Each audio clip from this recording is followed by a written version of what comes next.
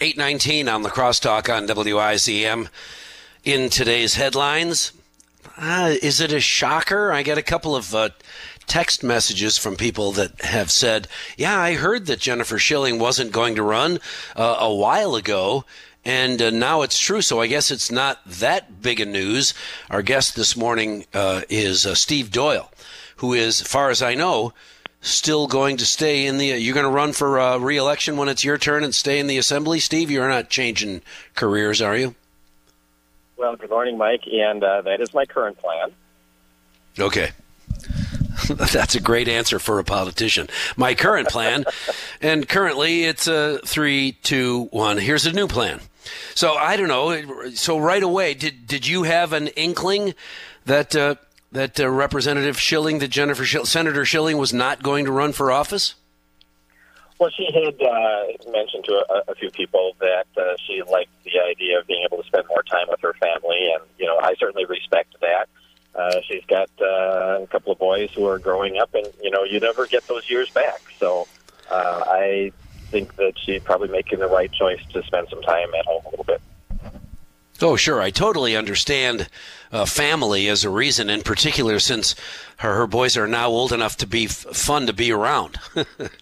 They're actually adult kids, but you still get to play with them and interact with them and have a different kind of life with them. So I certainly understand that. And so you've had 24 hours to consider a run for the 32nd Senate seat? Well, certainly I've thought about it, and, as I mentioned to Brad Williams yesterday, you never say never, but I like being in the Assembly. I've, been there for 9 years now, and with the turnover in actually both houses of the legislature, I've got quite a bit of seniority, so I actually feel like I'm able to get a lot of stuff done right where I'm at. Well, let's talk a little about some of that. As a senior member of the Assembly, what are your most powerful responsibilities? Well, actually, I fit into kind of a unique situation.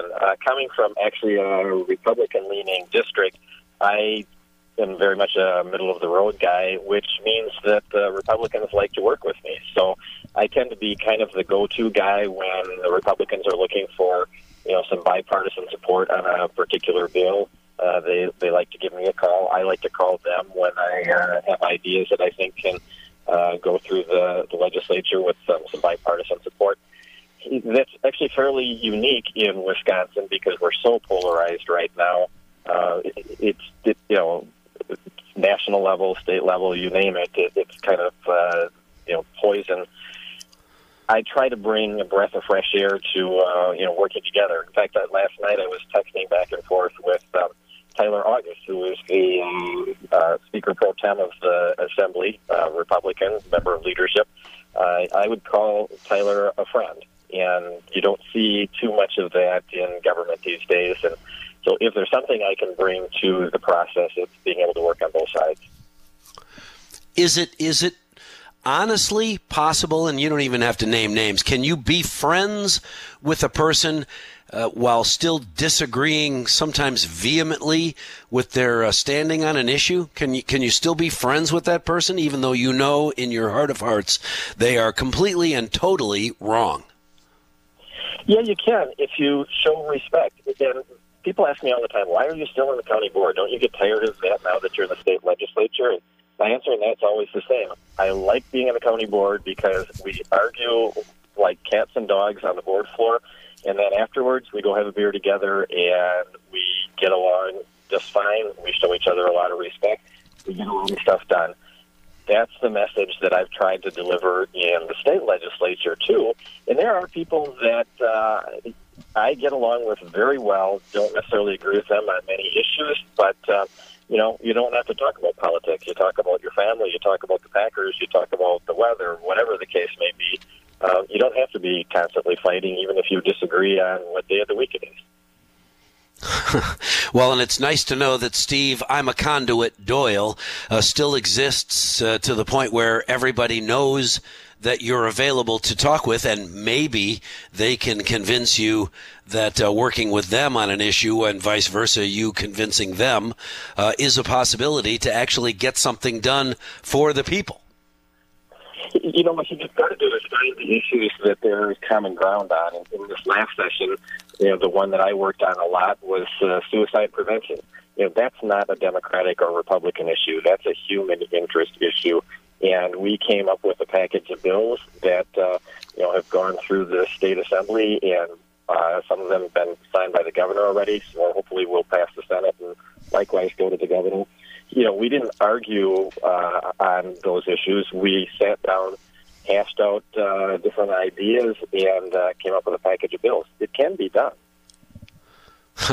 I'm curious. I know that you're not on any agricultural boards or committees, but I'm real curious to know, and it was brought up by the story, the headline, and the photograph on the front of the WIZM website of farmers dumping milk. There has got to be a way to connect farmers who have milk with people who drink milk.